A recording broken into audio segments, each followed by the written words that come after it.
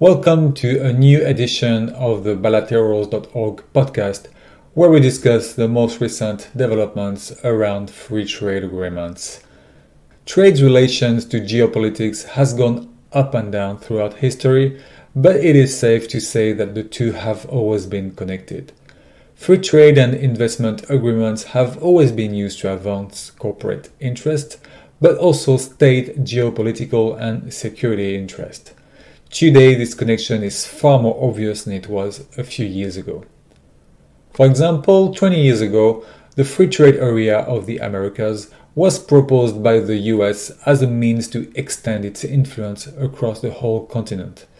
But it was defeated by social movements and the reluctance of some governments in the region. More recently, during the negotiations of the TTIP and CETA agreements, former EU Trade Commissioner Malmström spoke of Europe and North America's declining influence on international economic rulemaking and the need to counter this trend through both FTAs. Now the Russian invasion of Ukraine, in addition to disrupting energy markets and supply chains for wheat, fertilizers and other, has brought a sense of urgency to energy security and geopolitics. The EU is now accelerating trade talks with Australia, Mexico, or Chile, the latter of which possesses the largest lithium reserves in the world. As for the US, in its 2022 National Security Strategy, the government accuses China of reshaping the international world order, which is used to justify the US own imperialist aims, that is, the continued dominance of Western capital and US-style market governance. The US's recent measures to restrict China's ability to import advanced computing chips and the push for the Indo-Pacific Economic Framework to contain China's influence in Asia are two examples of the strategy being carried out, which is reminiscent of similar strategies used during the Cold War. Last summer, the Ecuadorian government announced that it would seek a free trade agreement with China this year. Social movements slammed the news and took to the streets to protest against the agreement. Indigenous people said that Ecuador's FTAs with the US and EU have already hurt their agriculture, their work on the land, their ability to feed themselves, and therefore they would fight the FTA with China.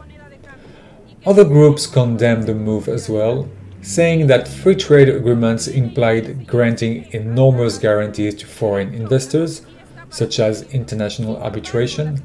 They added that investments from Chinese companies already enjoyed huge protections that translated into a renouncement of sovereignty and the subordination of fundamental rights.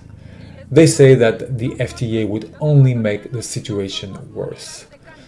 And China already has FTAs with other Latin American countries, including Chile, Peru, Costa Rica, and is currently negotiating with other countries like Nicaragua and Panama.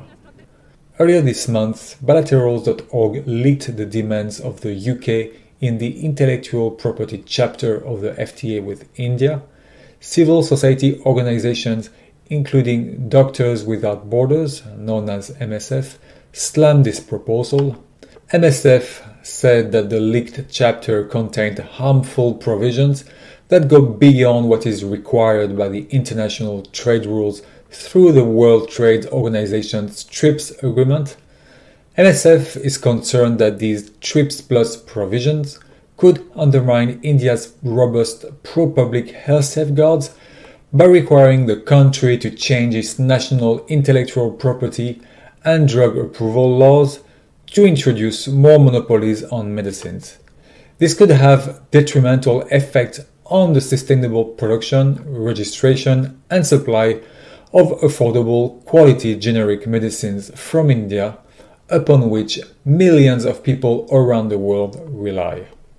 The COP27 took place this month in Egypt. During the event, over 300 civil society organizations called on governments to remove the threat that investor-state dispute settlement, known as ISDS, poses to the climate.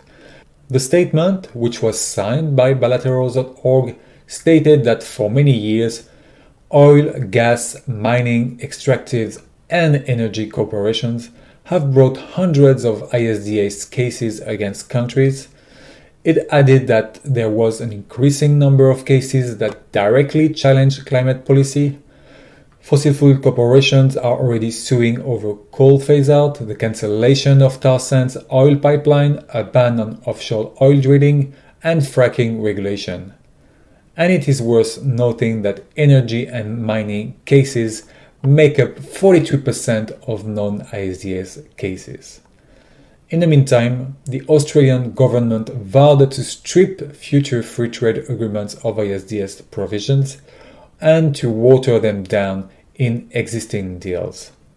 UNCTAD also published a report that suggested that reforming the international investment regime was critical to enable countries to address the challenges of climate change. And that's it for today. I'm Nicolas Roux, bilaterals.org. More trade news coming up soon, and in the meantime, you can check out bilaterals.org.